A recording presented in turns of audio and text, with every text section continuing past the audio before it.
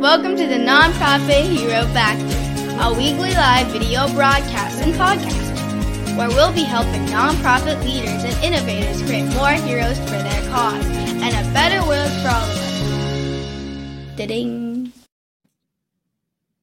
Hi, everybody. Welcome back to the Nonprofit Hero Factory. Thank you for joining us. As the intro says, we are here to share advice from nonprofit leaders on how you can activate more heroes for your cause, primarily through technology, storytelling, but it really cuts across all topics. And today we've got a slightly different topic than usual, which is we're profiling a specific nonprofit leader. Her name is Constanza Roeder, and trying to work out what it is that she was able to do during the pivot that many of us had to take during the pandemic in order to not only retain her donor base and her volunteer base, but also to expand it and see how her organization was able to make some pivots and what have been the implications of those pivots. Let me tell you a little bit about her. Constanza is the founder and CEO of Hearts Need Art, creative support for patients and caregivers, and the host of a podcast of her own, which is Arts for the Health of It. Ms. Roeder was selected as one of the top 100 healthcare visionaries by the International Forum on Advancements in Healthcare for 2021. As a singer, adolescent leukemia survivor, speaker, and thought leader in the field of arts and health, Constanza is on a mission to humanize healthcare through the arts. When I asked Constanza her superpower, she said it's using technology and automation to help our donors serve clients so they feel more connected to the cause. Obviously, those are all things that I am very passionate about myself, so I was excited to have her on the show. Let's bring her on. Hey. Hi, Constanza. Hey, thanks for having me. Thank you for joining me today. I'm really happy to have you. I'm excited to learn from you and what you guys have been doing at Hearts Need Art. But first, I've read your impressive bio. Congratulations on the impressive achievements. And now I'd love to just hear a little bit. What's your story? How did you get to this point? Sure. I will try to keep it short.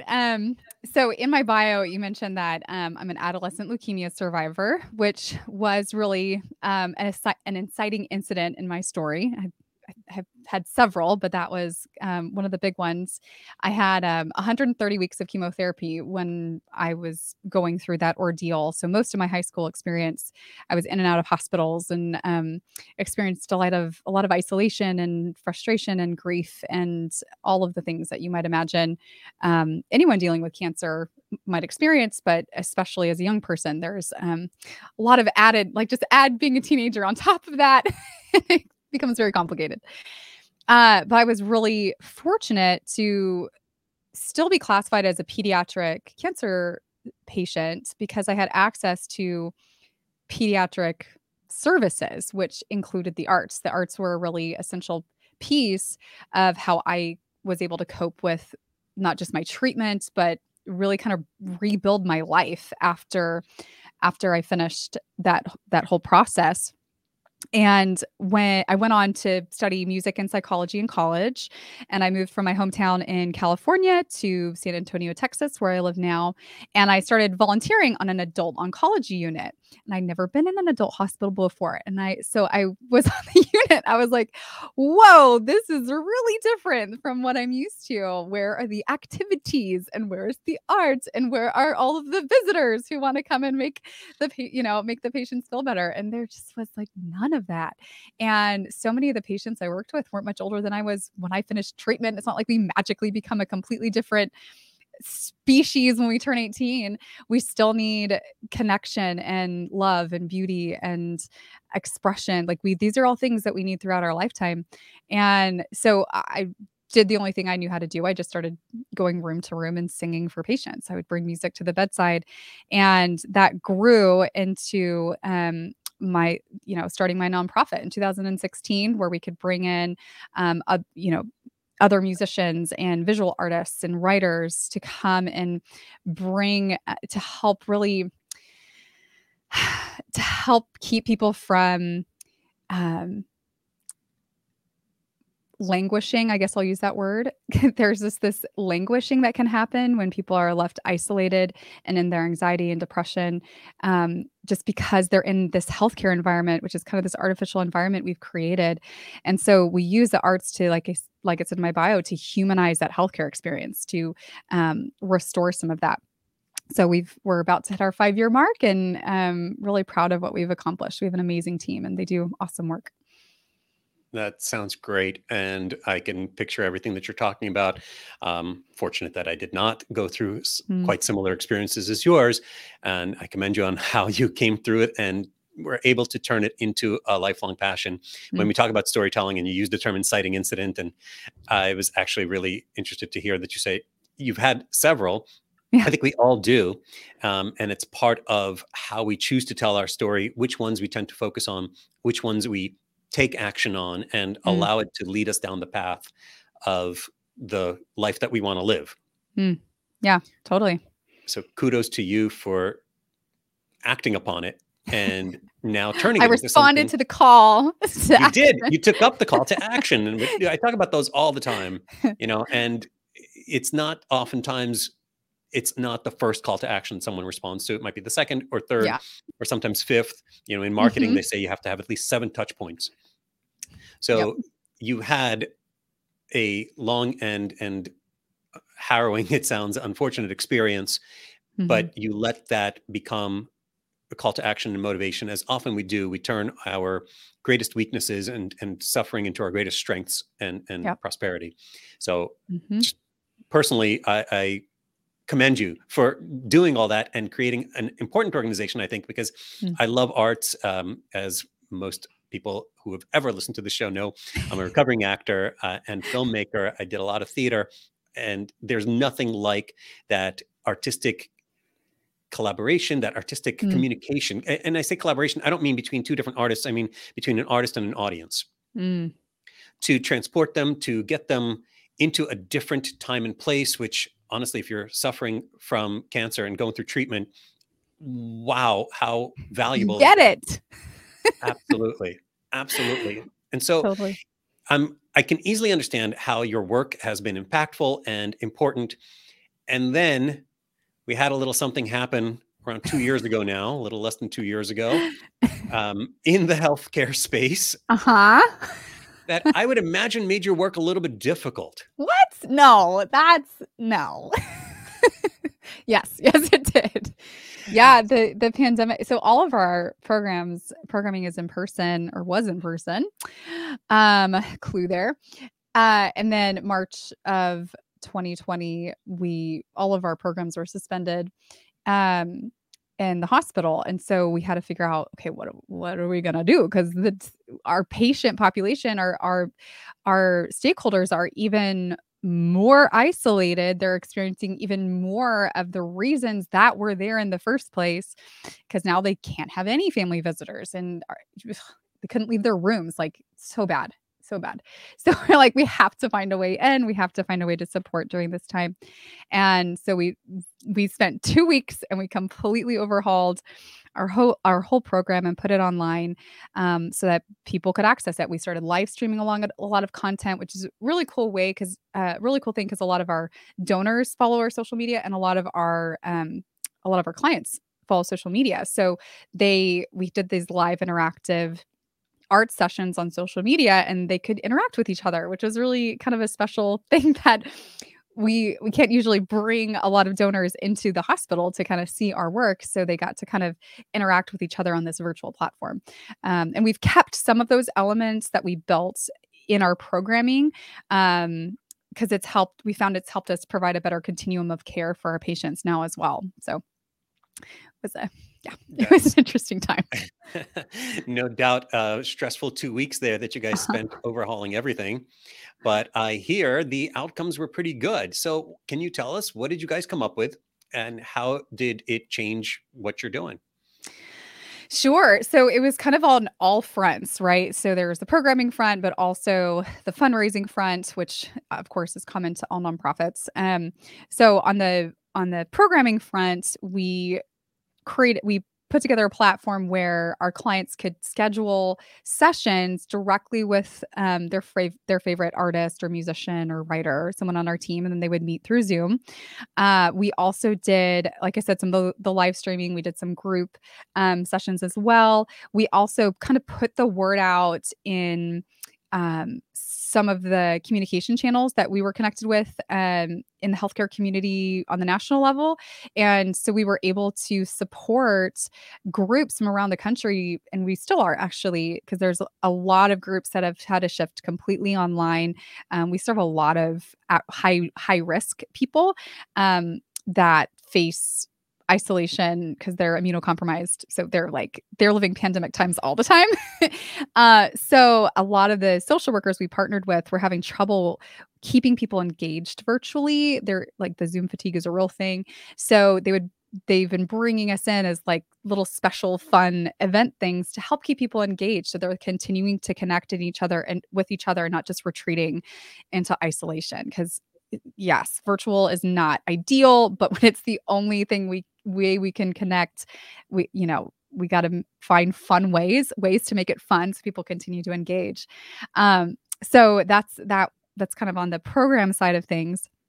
And then we also built a new program that specifically is supporting healthcare workers, and we call it our Gratitude Grams program, because the burnout rates are just ridiculous right now, and there's kind of this mass exodus from the healthcare field because people are tired and they're burned out.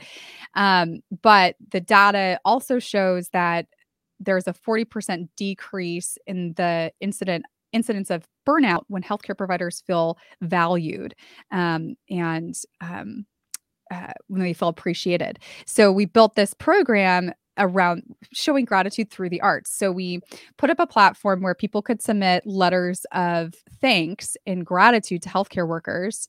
And they just fill out a simple form on our website. And then we combine those messages with a video from one of our artists, musicians, or writers that has, an uplifting song or a poem or a prompt or some sort of simple art activity people could do, like on a pad of paper, just something to take a moment to shift their mindset and help them feel seen and really feel that someone else is holding them in their heart and is really thinking of them and has put some energy into making them feel appreciated.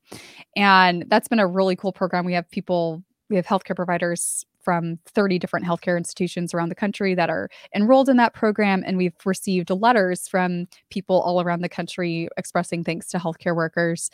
And that's been a really cool intersection of the fun rate, like engaging supporters directly in a program that we didn't really have a mechanism for before.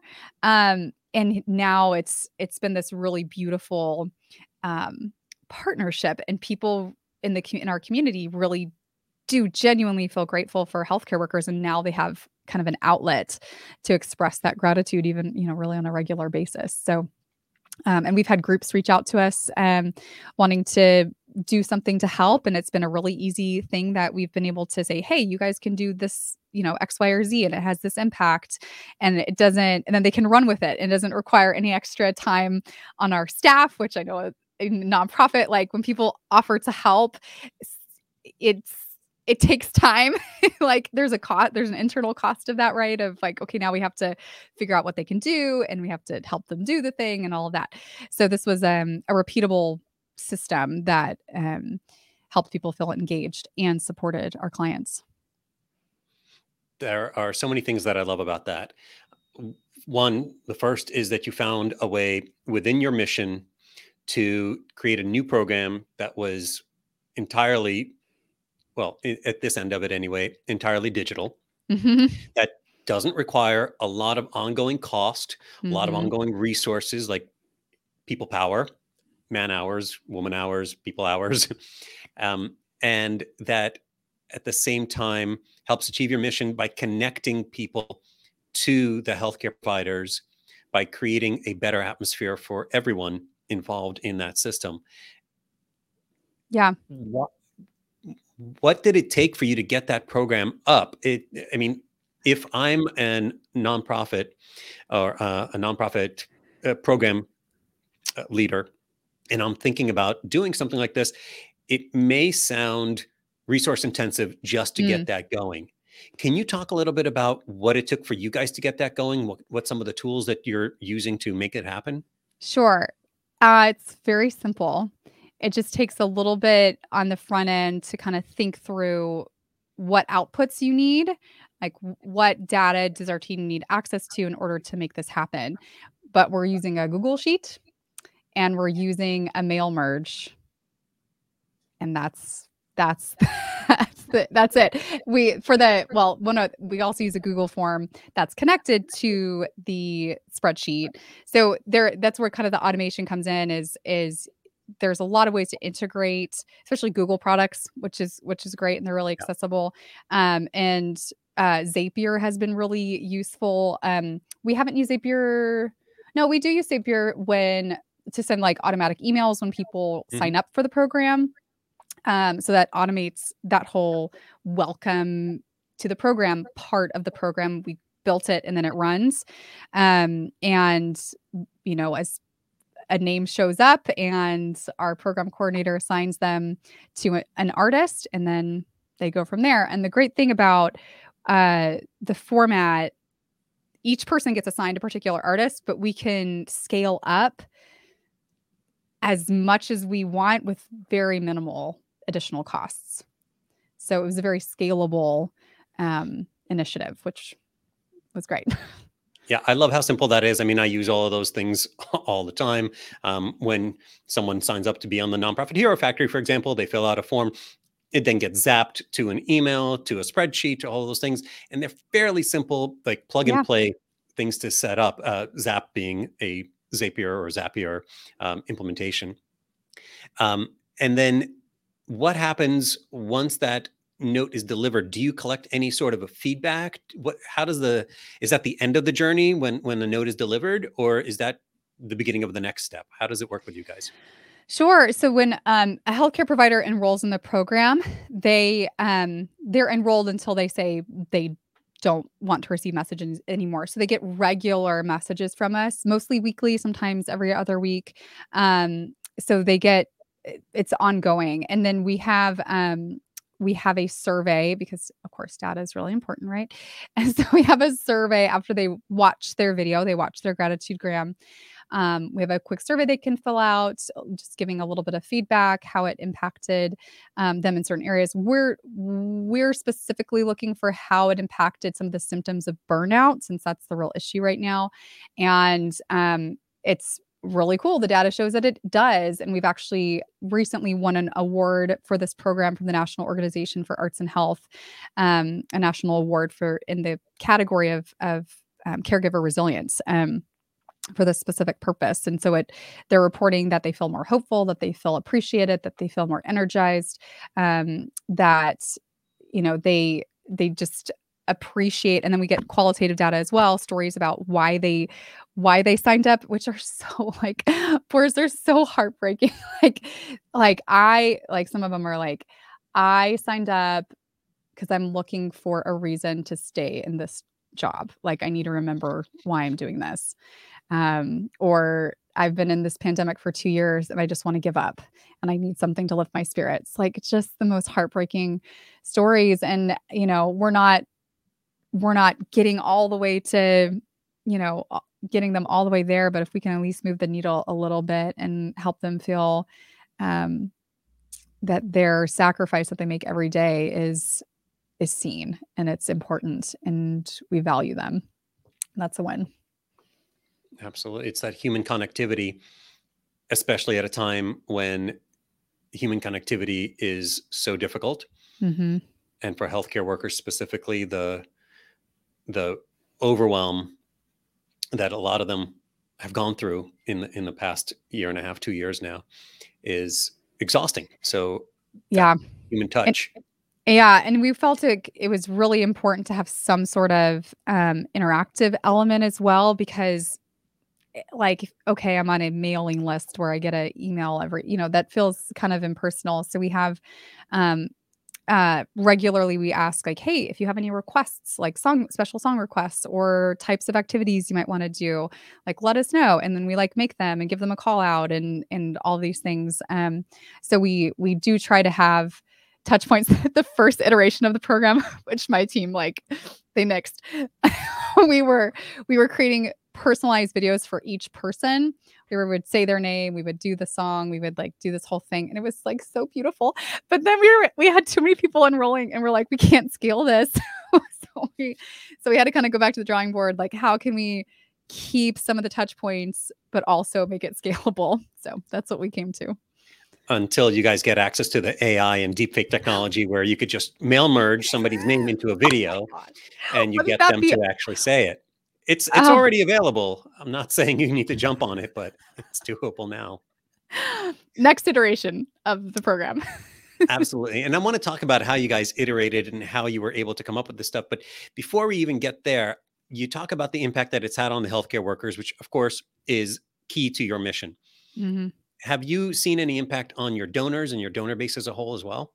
Yeah, it's a really good question. So we had, when we were in 2020, going into 2021, we kind of had to rack our brains of like, how do we communicate to our donors that we're still making an impact, but also we can't do the work that, like the original work that we said that we were doing. And so we had to like communicate all this new stuff. And so getting people involved in the process of actually engaging with the program, they got to see on the inside, like what the program was, and they got a touch point of actually engaging with it. And we stayed. We expected a lot of a much higher loss last year from donor support, and we made, let's see, last year we were on par, if not a little bit more, from individual donors last year, and I think that's like a huge win because we didn't have any in-person programs, we couldn't have any in-person fundraising events. So, and that meant we were able to keep all of our staff employed, that we were able to keep all of our artists employed at a time when musicians, artists, all of those people that rely on the gig economy we were their only paycheck for for months and months at a time until things started opening up.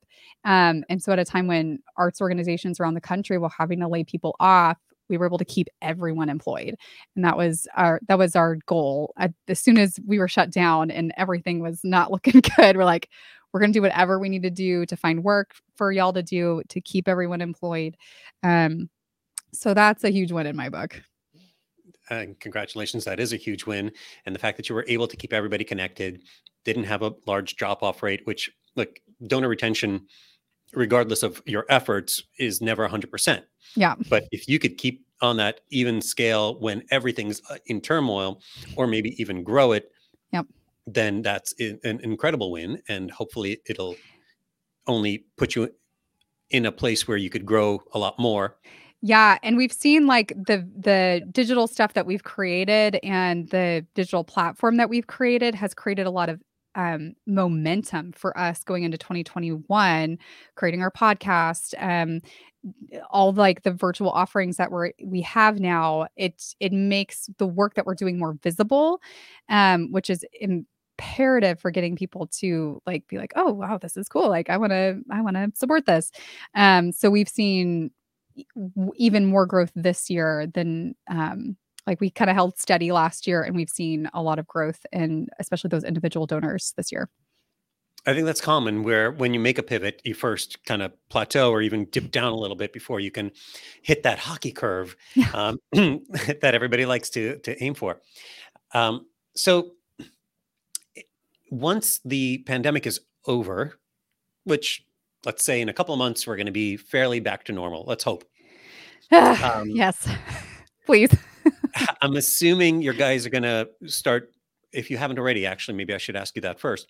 Have you restarted in-person programming with artists? Yes, we were out of the hospitals from March 2020 through April 2021. We were able to go back into the hospitals. And whereas before we were only serving one one oncology floor in one hospital, which was still a lot. It was still like 60 beds that we were serving on a daily basis. But because we kept shifting to meet the needs that we were seeing in our healthcare space, um, the hospitals really took notice. And by the end of the year, we're going to be in 8 facilities.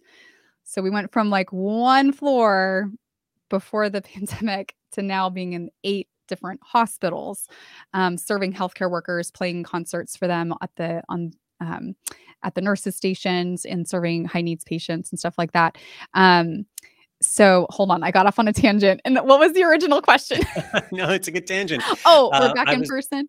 Yeah, you're back in person. Are you still continuing the digital programming as well? Okay, yes. Yes. So the pieces that we're keeping are those that are helping us to provide that continuum of care, like I mentioned earlier. So now, before, especially when we were working with oncology patients, they often have several admissions that they have throughout their course of treatment. So they might be in for a month and then they're home for a couple weeks and they're in for another month and home for a couple weeks. And during those times when they were home, they didn't have access to the arts because they can't go to an art class or go to a concert. And for a lot of the adults that we're working with, they're engaging with us in the arts for the first time. Then maybe like last time they may have picked up a paintbrush was elementary school, and we've kind of reawakened this expressive, creative spirit in them, and they want to keep doing it. And even before the pandemic, we're like, how do we connect these dots? Because we want to help them continue to create when they go home. So now they can meet our artist Hannah in the hospital and build great rapport with her, and then schedule Zoom sessions to continue to work with her while they're at home, and then pick right back up with Hannah when they come back into the hospital with us. So it's allowing us to provide not just a continuum of care, but a level of accessibility to arts and health that we didn't have before. That's wonderful. And this trend, this movement to digital, pandemic or not, it's inevitable. It will only grow. I don't think it'll ever replace live theater. Hopefully not. Please no. Live performance. But it is a way for you guys specifically, but for all organizations to reach more people, to be able to have an impact that's more scalable than the one-to-one that you are offering, or the in-person real time, if you will, synchronous time that most organizations have relied on, especially in the arts. Yeah. In all kinds of services. And one of the great things, because we do surveys with our patients as well, and we were using kind of the same survey, we adjusted it a little bit for the specific, some specific questions about the tech side of things that wouldn't be applicable in the hospital. But all of the measures held pretty strongly. So still, they were rating really highly that the activity helped reduce their pain levels, that their anxiety went down, that their depressive symptoms went down. The only one that was significantly different was isolation. It was still beneficial, but not as beneficial. The numbers weren't as good as when we're in the hospital. That we expected that, but we were great. It was great to be able to see that it still was having good impact, even though it was digital. And that totally makes sense. We don't want technology to replace humanity. We want it to amplify it. We want it to be able to reach more people. And it sounds like the way that you've got things set up, it's scalable. And as you were talking, I was thinking, I hope that you keep improving on the scalability factor, on the systemization and technology of it, because 8 facilities is great. But what if another organization wants to, or another group wants to start this up in California, where you're from, or on the East Coast, or in the middle of the country somewhere, Chicago or someplace else? Can you start now basically almost franchising this model so that more organizations can start up doing it, or your organization can grow out and reach just a whole lot more people that really need the service? Yeah, and that's a question we ask ourselves all the time. We're in this real emerging field. Well, it's kind of beyond emerging. It's really popping up all over, of arts and health, and the National Organization for Arts and Health has done a great job of helping to get organizations like ours together, so we can see different program models and collaborate. And there are organizations around the country that are doing similar work. But there's such a huge need. And we're always asking ourselves that question: what is our role here with the people in front of us? And then what is our role in the larger mission of arts and health? Like, this should be a standard of care. The arts have always been a part of our healing practices and rituals throughout human history. It's what we instinctively go to when we're feeling dysregulated. And it's because it is the ultimate regulator. Like, we express those hard emotions. We stay grounded in our bodies while we're doing that, when we're moving, when we're speaking. All these things that we do in the arts, these actions that we do in the arts, are the trauma research that's happening around the power of arts engagement is really pretty amazing. And it's kind of like, duh, like this is why we have the arts, right? Anyway, so like I said, we're always asking ourselves, what role can we play? And so that's where we went into, okay, we want to elevate these stories. We wanted to start our podcast. Interested in learning more about this field of arts and health and how different people apply the arts to tackle different problems in the world. You might be interested in our podcast. It's called Arts for the Health of It. And we talk to people all over the world that are doing just the most amazing work with all kinds of different populations. So that's one way that we saw that we could elevate the work that's happening throughout the field. But yes, that's kind of our next thought is, okay, how do we continue to activate and equip people to do this work too? Very cool. I'm looking forward to seeing what you guys come up with. I wanted to ask you, though, a lot of organizations are facing similar issues, have been facing them for a couple of years, have found their own solutions. Yours, we could certainly say, considering everything that you've told us about it, has been successful. To what do you attribute your success, your ability to come up with programs like this and implement things like this? What might other organizations look at and try to mimic in your processes or in your infrastructure so that they could do more of this as well? Yeah, that's a good question. So there's been a lot of emphasis over the past several decades on STEM, on technical skills. But because technology is so accessible now and is also changing so quickly, creativity is a much more important skill in the emerging economy. So none of the people on our team are especially, like, we're all millennials, Gen Zers. So we're a fairly young group, which hugely work to our benefit. But we're also creative. And so we could learn different pieces of technology and come up with creative applications for that technology. So you don't necessarily need special skills, but you need people who can think creatively and problem solve creatively with the tools that are accessible, and you can do it for much lower costs than you might think. There's so many resources out there for like free tech for nonprofits, for discounted tech for nonprofits that are really easy to use. Whenever there's like a new tech thing that I want to, like a new software I want to use, I always email them and say, hey, we're a nonprofit, we do blah, blah, blah, blah. And not once have I gotten someone that's like, no, we don't have a nonprofit discount, or no, they've always been like, oh yeah, we can do something special for you. So that's what I'd say is get creative. Find, if you don't have young people on your team, we gotta lean into our young people right now. Find some interns that can, because they have a good pulse on where things are going, and we need to pay attention to that. Absolutely. Are there any tools that you recommend to organizations that you guys like that have been working for you at this time? I always like to ask for tools or resources. Sure. I'll give a shout out to QGive, which is our donation platform. We've had it the whole time we've been an organization, and they're amazing. They're constantly taking feedback from their clients and adjusting to their offerings to support changes in the economy, in the pandemic. One of the great things that they started doing is their peer-to-peer campaigns now connect with Facebook fundraisers. So we had a create-a-thon at the beginning of this year where it was an all online peer-to-peer campaign, 7 days. People could create stuff and post on with the hashtag and raise money for our cause. And we made more than we expected to make, which is great.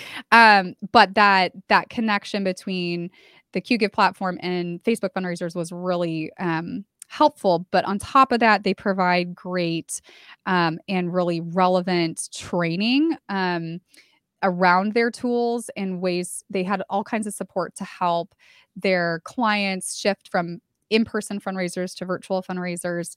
And they've just been really great partners along the journey. Wonderful. There are a lot of great giving platforms out there. Glad to hear that QGive is doing such great work. Yeah. I'm actually going to be working with them a little bit next year. So I'm excited that people are supporting or appreciating the work that they're putting out there. Totally. So I really appreciate your time, and I want to be respectful of yours and our audience, but I don't want to let you go before I ask you, what's your call to action for anyone who's been listening to this episode or watching us or even reading it online? Now that we're primed and ready to dig further, what's your call to action to learn more about you and the work that you guys are doing? Yeah, go to our website, heartsneedart.org. There's not a person listening to this that hasn't been affected by the pandemic, that hasn't been helped by people in healthcare. And if you want to get involved in helping us share appreciation for people in healthcare, you can go to our website and click on the Gratitude Grams tab, and you can write a note to healthcare providers, and that'll go out in this week's, group of emails that we send to them and messages that we give to them when we're in the hospital.